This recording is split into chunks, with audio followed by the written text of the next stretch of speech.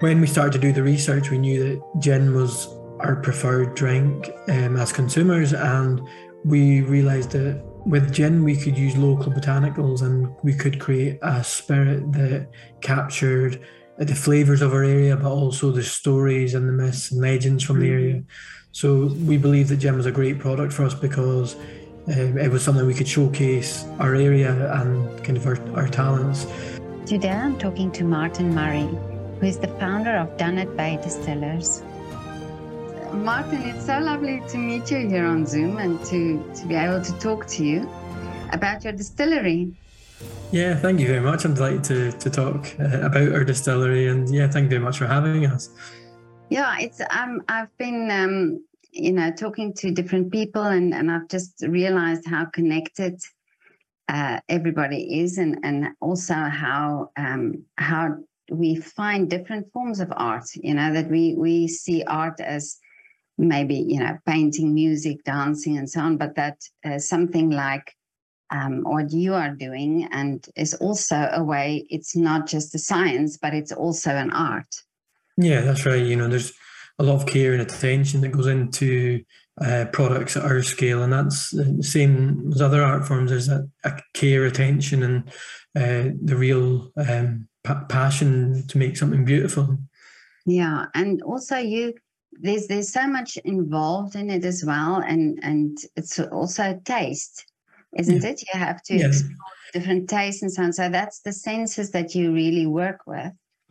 Yeah, that's right. And there's other things as well where our business in the past has collaborated with local artists to create labels to match the expressions. So that means that you can do it two ways. You can create the expression and then work with an artist to get a label to match the expression, or you can give the artist a bit more free rein, and then we try to tie in an addition to that label. So, for example, we had some lovely coastal watercolours, and we used that then to create a slightly salted gin. So there's that interaction, and then the other thing is we have a small tour space here, and in the off season we convert that into an exhibition space. So our first exhibition was inspired by gin. So we had paintings, we had other things that were created from gin botanicals, we had lots of different interpretations of that remit. And this year we are using our grass vodka, which is infused using a local grass that was first found growing in this area, to create an exhibition around that grass, around the botanist who found the grass. So it really opens lots of opportunities for artists to work with us and not be just restricted to one thing. And we love that. We think it's great fun. It's a really nice, close relationship to have.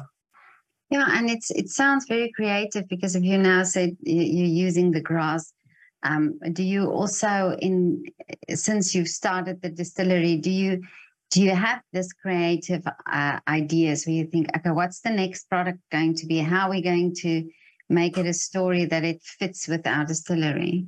Yeah, that's right. I mean, it can come from different angles. So it could be that our tour manager finds a local story about a herb or a local myth, and then we try to think, okay, how can we interpret that myth into a product? Or it could come the other way. We could be out a walk along the cliffs or in the forest and see something that inspires us to create a product.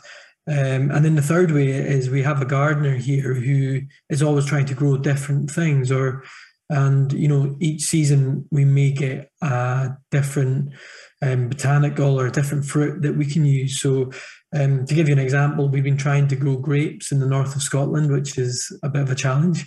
But our gardeners managed that in our geodome. And last year we got a really good harvest of grapes, and we're going to try and use those grapes to create a product.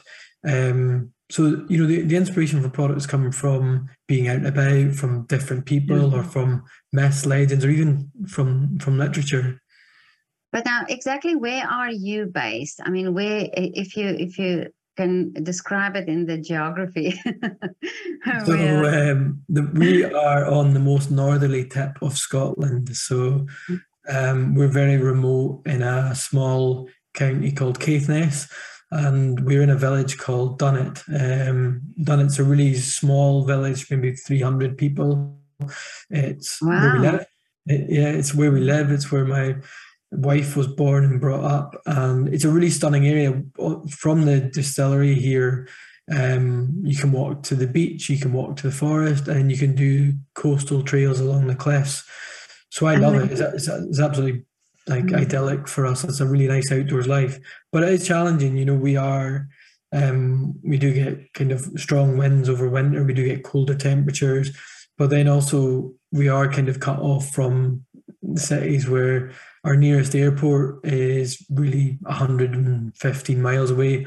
If we wanted to go to one of the more international airports, we're about sort of 200, 250 miles away. So we are quite isolated, but that has its charms as well. We quite like that too. Yeah. So where did you grow up? So I grew up 8 miles west of Dunnet in a town called Thurso. So it's a town that is probably larger than it really should be. It was inflated with population because of the nuclear test facility that was built here I think it was in the 60s. My granddad moved up here to work as a mechanical engineer at that site, and that's what still is the main industry up here. We have the old nuclear test facility is being decommissioned, so still employs a number of people and makes the two towns, Thurso and Wick, around about 9,000.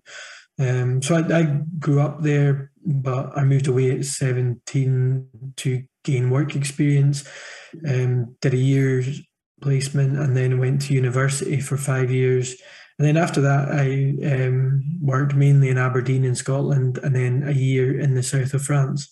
So moved about a bit, but always wanted to come home. And the gin distillery allowed us to come home because our fragile area here at the moment, young people move away, they don't stay. There's not that many opportunities, apprenticeships and jobs, or there's a handful of them each year. And the reality is that most young people move away. And within my family, I have two brothers and two sisters. They've moved away to London, to Aberdeen, to Inverness. And it means it's hard. So for us to be able to have a longer term plan to stay here, we had to really create jobs for ourselves. So building the distillery allowed us to do that. And the reality was when we set up the business in 2014, our goal was to create two jobs, one for me and one for my wife, Claire, and that would pay the bills and allow us to bring up our young family here in our home village. But that's amazing that you thought of that and that you wanted to stay there, because I mean this is the area that you know and where you grew up. Yeah, loved it. But what was the interest in distilling then for you? Did you go and study that? I studied chemical engineering, and in third year I got the chance to specialise. So that was back in the early 2000s. And at that time, there was no jobs in brewing or distilling, really. There was no craft brewing in the UK, no craft distilling. So I had a student loan and I decided to go into energy then because there was a lot of jobs, the industry was booming, and I knew that it could pay off my student loan. So I didn't get to do my brewing and distilling degree, but I rejoined that and did it distance learning later, and started to home brew at home, started to make beers at home, started to play with other things like elderflower champagne, these kind of things, and learn how to make products. And then I thought, I would like to try and do this on a bigger scale. I believed I had the skills as an engineer and could operate a small still. So we took the gamble, or took the plunge, and went for it in 2014. And it was terrifying, to be honest, because we kind of invested all of our savings and kind of went with it. And it was frightening. We didn't have any experience in the industry. We didn't have any contacts. We didn't have any investment or any money from loans or things like that. So we had to make it work. And I remember for the first 2 or 3 months, we were constantly watching bank balance, watching money going in, money going out. And it was a real stress, but it was good. It was an exciting time as well. It's stressful but very exciting too. Yeah, I can imagine. And it's not that you live in a big city where you think, okay, well, we've got there will be people popping in and out. So you really had to do your marketing also. Yeah, and that's where we were fortunate. Claire was strong in that part of the business, so we have very complementary skills. My love is engineering, and I love kind of the equipment side and making things. Yeah. And Claire was more design and marketing. So she did a great job in those early months. She started to tell people about the brand 9 months before it was even on the market. And it built up a momentum and it built up an interest in our product. And when we launched, we sold out our first batch in 40 hours. And then the next batch went in 24 hours. So really incredible, to think that a small village could start shipping to all over the UK overnight, and that was we were really lucky with that. But now, starting from, so you basically started from scratch. So you had to buy the equipment, and you had to also decide beforehand what you're going to do. So what was your first? Was it a gin that you made? Yeah, the business was always going to be gin, and vodka was never in our business plan, if I'm honest. When we started to do the research, we knew that gin was our preferred drink as consumers, and we realised that with gin we could use local botanicals and we could create a spirit that captured the flavours of our area, but also the stories and the myths and legends from the area. So we believe that gin was a great product for us because it was something we could showcase our area and kind of our talents. So we started with the gin. We worked with a local herbalist, a chap called Brian Lamb, and he would take me out on walks and we'd pick herbs. I would come back, I would distill them and taste them, and then try to learn about their history or their background in Scotland. And I also worked with a local ranger, Mary Legg, who could tell me about the sustainability. So if we liked berries, how could we forage them sustainable so that they were sustainable, so we didn't have a negative impact on biodiversity? So we did that, went out, picked, distilled, tasted, learned over a period of a year, learned about local botanicals, and then learned about gins and started to deconstruct other people's gins. So take their gin and try and work out how it was made. And that built us up a real knowledge on gin, on how it was made and how we could start building ours from the ground up. So we started to experiment with juniper, then layer that with kind of earthy notes, then citrus, then spice, then berries, then mint and our other tones. And that was, such a steep learning curve, but so fascinating to be out walks, picking things, learning about the ingredients, and then finding out about stories that you didn't know existed in your local area. So, when you're at school, you tend to find out about the history of Scotland, but not really that detail of, there was a botanist in the early 1800s here who discovered everything that was growing in Caithness and knew where to pick things. You didn't hear about those stories. So for me, it was brilliant. I got to learn more about our local area than I'd kind of learned in the previous 30 years. And it's amazing that you say that, and that now people who also drink the gin or buy the gin will also now be aware of that and also be aware of the area that you live. Yeah, and that was important to us because we love this area and we want to tell people about that area. And we've been fortunate where after we started up, there was an initiative to create a driving route called the North Coast 500 to promote the area. And by luck, we built our distillery right on the North Coast 500. Wow. And that, we went from tourists of, I think we went from 3,000 a year to now we're over 30,000 a year. So we got a bit of luck along the way, but it's great. It means that people now can come to our site, they can do a tour with us, a tasting, and they can learn directly from our team about local stories, local botanicals, and also see things growing in our garden, which is great. Yeah. But now, this is also something that I spoke to another distiller in South Africa a while ago, and he was also saying that it has only been recently now that all these very much independent distilleries are popping up. Is there a great competition now in the market for you?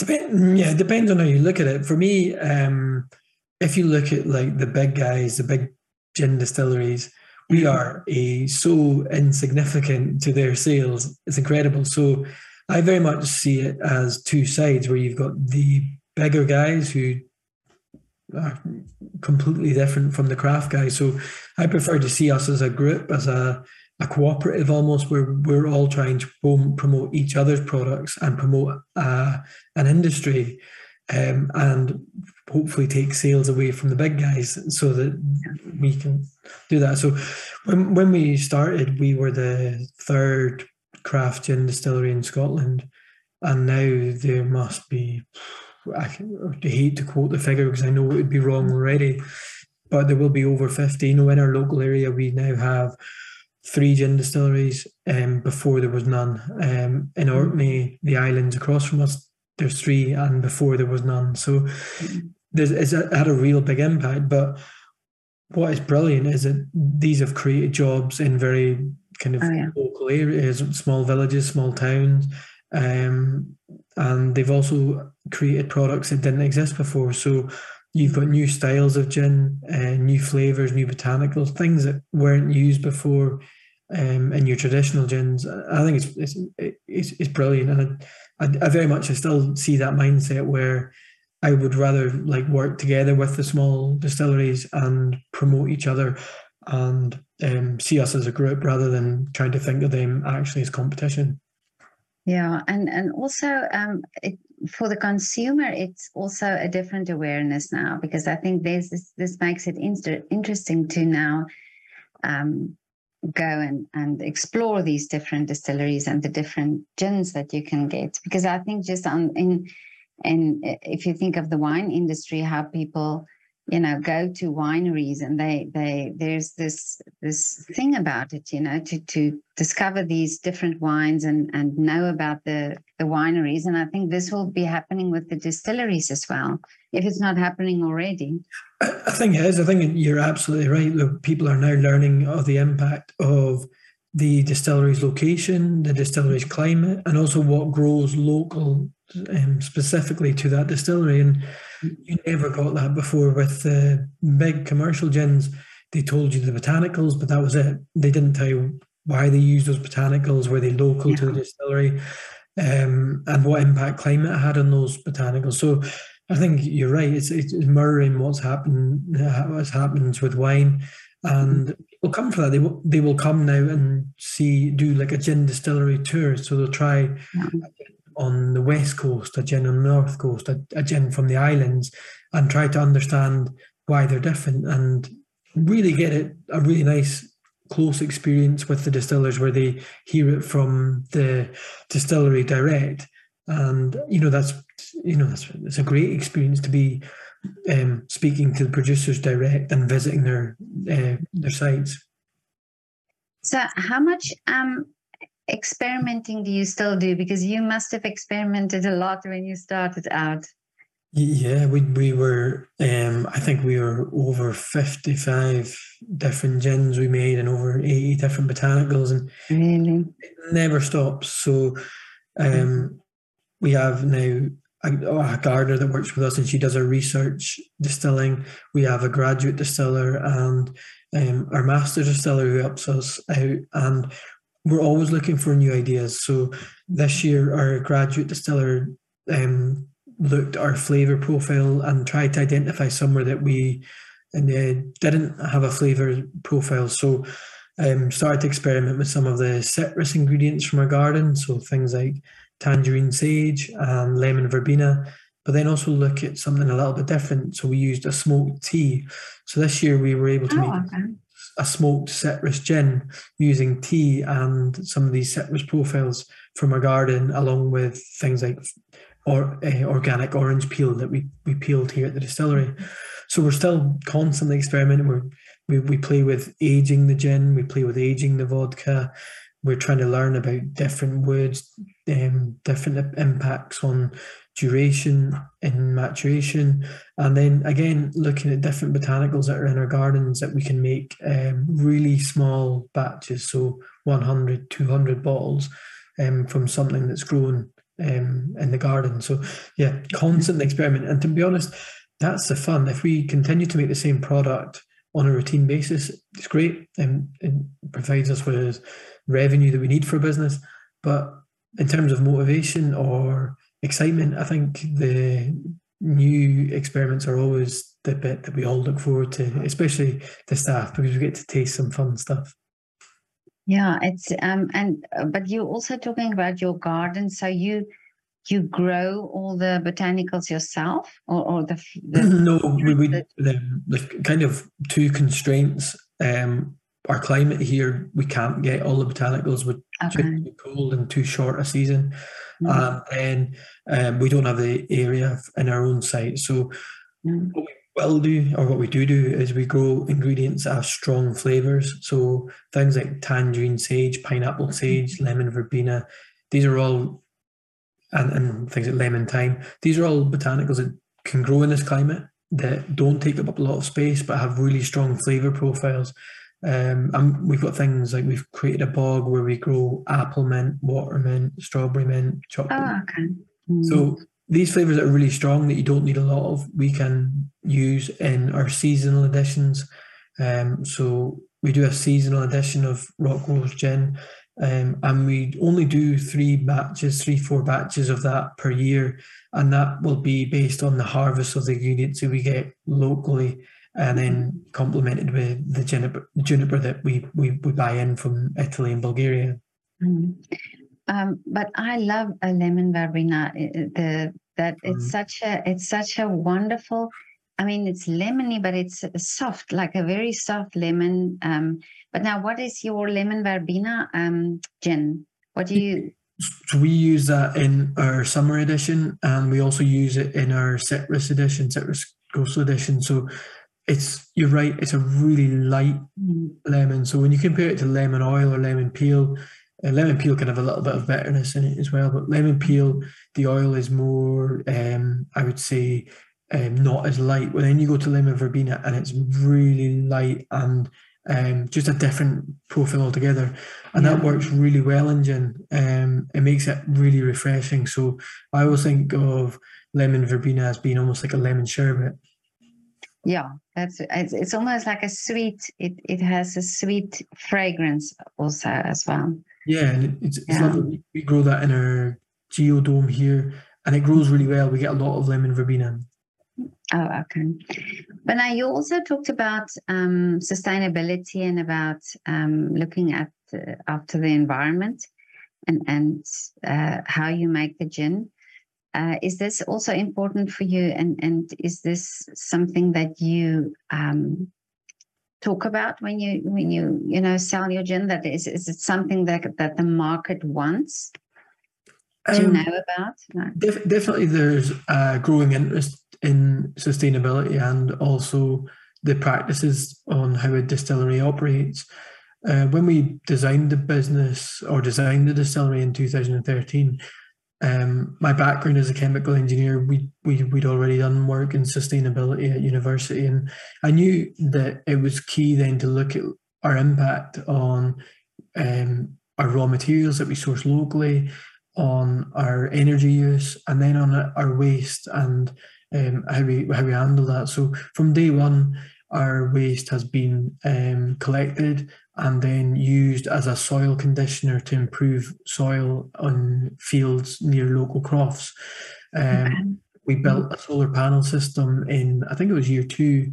So we built a big solar panel system, and our still is heated with electricity. So we were on track to generate more solar from our system than we use, but as our sales have gone up, we've not been able to keep up. So we're going to add more solar panels and also add a battery system in the future, hopefully this year, but it's hard getting things at the moment. Hopefully add that, and then that will allow us to create generate more electricity from solar than we use in all of our production here. And then again, with the raw materials, we went out and worked with a specialist in biodiversity. So Mary came out and showed us around different botanicals and told us how much we could take, how much we should leave for the birds, and where the sites we could get them from. And then working closely with them, we also then sponsor biodiversity projects for the biodiversity group here, where we have invested money, invested time, and provided support so that we could deliver projects with them. And that's really important. And then adding on to that, we listen to our customers. Our customers love our bottles. They're beautifully designed, and they wanted us to offer a refill service. So we looked at doing a refill pouch, and we were the first company in the UK to do a fully recyclable free post-return pouch for our gin. Really? That was incredible. You know, for a distillery of our size and in the location that we are, to be the first in the UK to do that is a real achievement for us. And we've won a lot of awards on the back of that. And our customers love it as well. So they asked for that service, we delivered it, and they now subscribe to the refill service so that the pouch goes to them, they refill the bottle, and the pouch comes back to us. So it reduces a really energy intensive recycling process for the bottles. Wow, this is amazing, because I think this is something that more companies should be doing, you know? Yeah, and I think it's so easy. Yeah. It's definitely a cultural thing. We know that in other cultures there's a bigger acceptance of refills and a bigger momentum. And I think it's just, depending on where you are, I think what we found is recycling, reuse and refills are different in every country. There's no consistent approach. So we're seeing it taken off in other countries.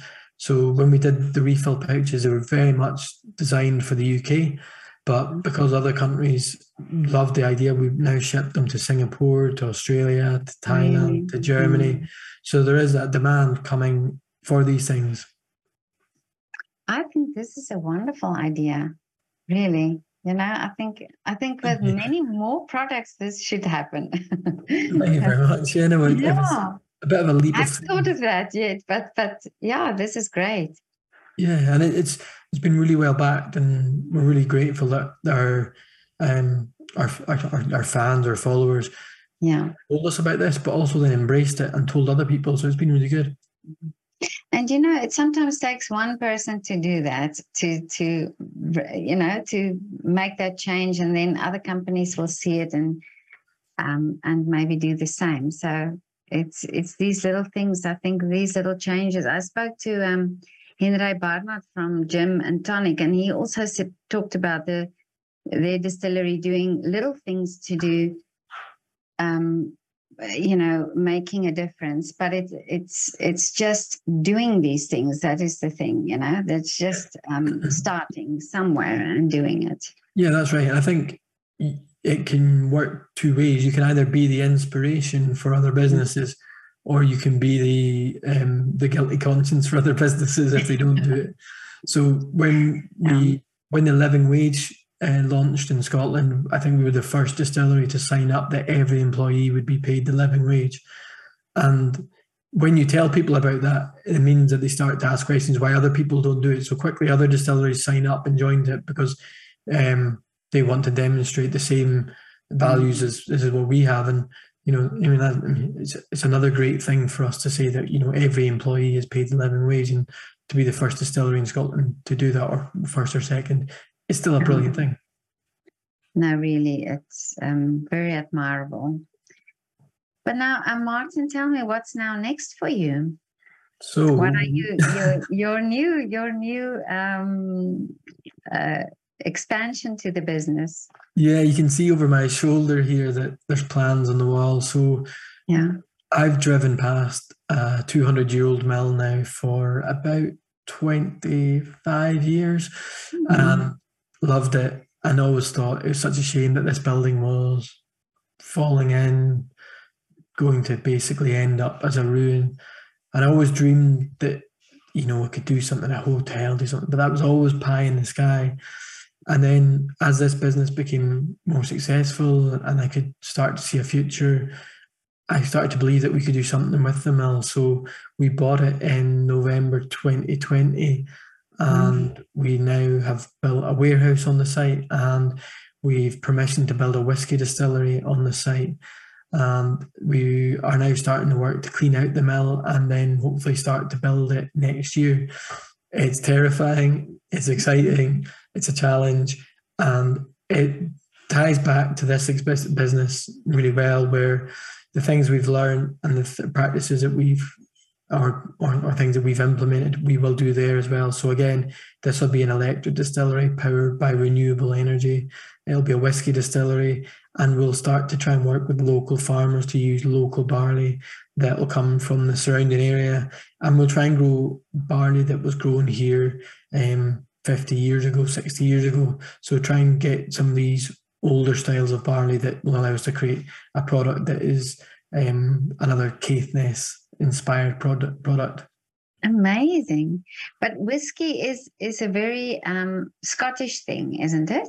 Yeah, that's right. You do get different styles, but I guess if you were to think of the three things that Scotland is associated with, whiskey would be number one. Oh, yeah. Okay.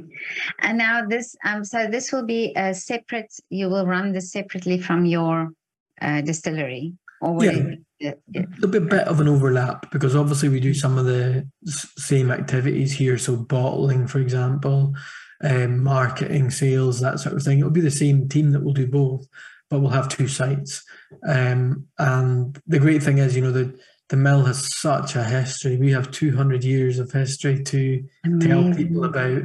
And the great thing is, we've always said that we were a local company and trying to improve the local area, and this investment completely demonstrates that. And we've had so much support from local people who, like myself, seen the mill going into a state of disrepair and dreamed of it being restored.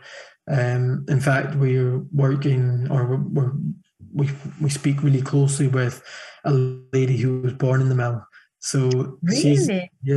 she's telling us all her stories from and sharing her family photos. Unbelievable. It's so great. And she told me about a month ago that every time she went past the mill, she looked the other way because she couldn't bear to look at it as it got worse and worse. But now that she's seen her plans, she looks at the mill and she smiles. And I thought that was just like the nicest thing I've heard for a while. Oh, isn't that amazing? Oh, I love this. I love this idea. I love the story. And I think it's great that you didn't go out and, just build a new building somewhere, but that you looked at that and so you're renovating also. Are you trying to get it as back to its natural state as possible? Yeah, absolutely. That's the idea. So we worked closely with Historic Environment Scotland and the conservation planner at the local authority, and we're trying to reinstate as many features as we can. So they have things like sack hoists. We're going to reinstate sack hoists so that people can see how they would have worked. But then we're conscious that we're the guardians of the building for the future. So we have to put things in place that didn't exist back then. So things like rain pipes weren't used. So there was no rain pipes. But if we don't put the rain pipes on, it means that the building will get damp, and it will mean it could deteriorate over time. So we have to make that decision that we want to put these rain pipes and guttering in place so that we can protect the fabric of the building. So we want to restore the building, but then we're conscious we have to protect and look after the building. So it's a balancing act, it really is. Yeah, but I think isn't it amazing? And this product will be just so, the story about it would be so amazing. Yeah. We've not announced the name of the product yet, but the product will be inspired by the local mill. And the interesting story about the mill is the mill was only built to support the Caithness flagstone industry. So there was a quarry around maybe 500 metres away from the mill, and they used to quarry stone, big, hard, flat stone, and it used to be shipped from the pier all around the world. as a product called Caithness Flagstone to support all the workers that lived there. They built a mill to create food products, and that mill was built out of the same stone. So if we have this lovely story of being able to link that mill to the stone industry, to the harbour, and to tell that real fascinating story of the flagstone industry. Well, if the flagstones could be exported at that time to all around the world, then that your whiskey will also be following the flagstones. That's right, and it's going to be great because there's flagstone in Singapore, in New York, where hopefully our bottles will land one day, and we can get a photo of those bottles on those flags. Yes. Yeah. Wouldn't that be amazing? Oh, I just love this story. This is going to be an amazing product and the story behind it. But now and whiskey, is that you following the same procedure really as you do with other distilled products?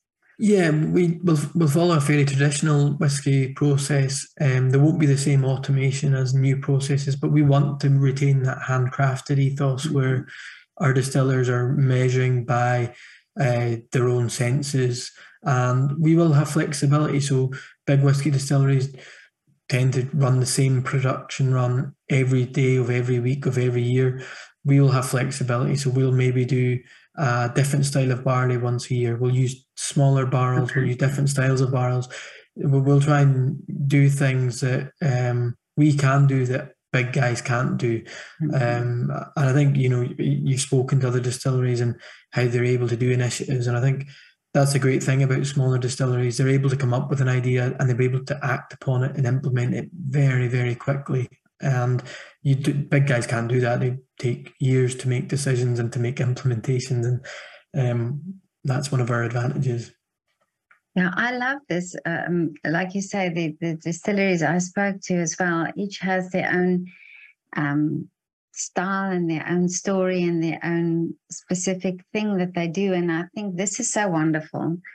I think this is what people need, to experience. Yeah, absolutely. I think there's definitely more of a movement as well to supporting local businesses where there's a face attached to businesses. Exactly. And they know that it supports jobs. So it's really good. And I've never become a bigger shopper of local products than I am today, where because we run a local business, we want to support other local businesses. So we'll partner with them to make products for our shop. But when I'm not working and it's not a work thing, I'll still look to buy local products because I know the impact it has on those local livelihoods. Yeah, I totally agree with you. And, it's time that we do that because it's these small independent businesses who, where you get the real service and where you get the attention, the real products. And I think this is very important to do that. Yeah, absolutely. And the diversity that you get with local producers in all aspects is, if you walk in cities and go to the same shops, they're laid out the same way, they sell the same things, and you get the same quality. Yeah. But by working with someone local in each of those areas, you find something that they only do, or they use local materials that you can't get elsewhere. So there's that real discovery and real link to the local area that doesn't exist with these other shops. Yeah. Well, I'm going to say my wish is that one day I want to come to your distillery. I want to come and see, and I want to come to the mill. Yeah, you have to. Fascinating story. Yeah. The mill is located at the other end of the beach from this distillery. So when you get the mill, it has a view right out over the beach, and it is incredible. I love it. And my house is at the other end of the beach. So one day when the mill's built, I'll be able to walk to my work along the beach, which I don't think you can beat. Well, in the summer anyway, maybe not in the winter. Well, you're probably so used to that weather, you will do it. You're brave enough to do it. Yeah, there's a saying up here that if the wind stopped, we'd all fall over because we're so used to it. Well, I've never been to Scotland. So this is now my wish to come to Scotland. I'm coming to your mill. When will Yeah, it be done? hopefully May 2024. Okay, so I have time. Yeah, you I could have add a few months on just in case. Okay. Martin, but it was now so lovely to talk to you. But I want to ask you now to do a shout out for one of the restaurants or coffee shops in that area of yours, one of the independent ones.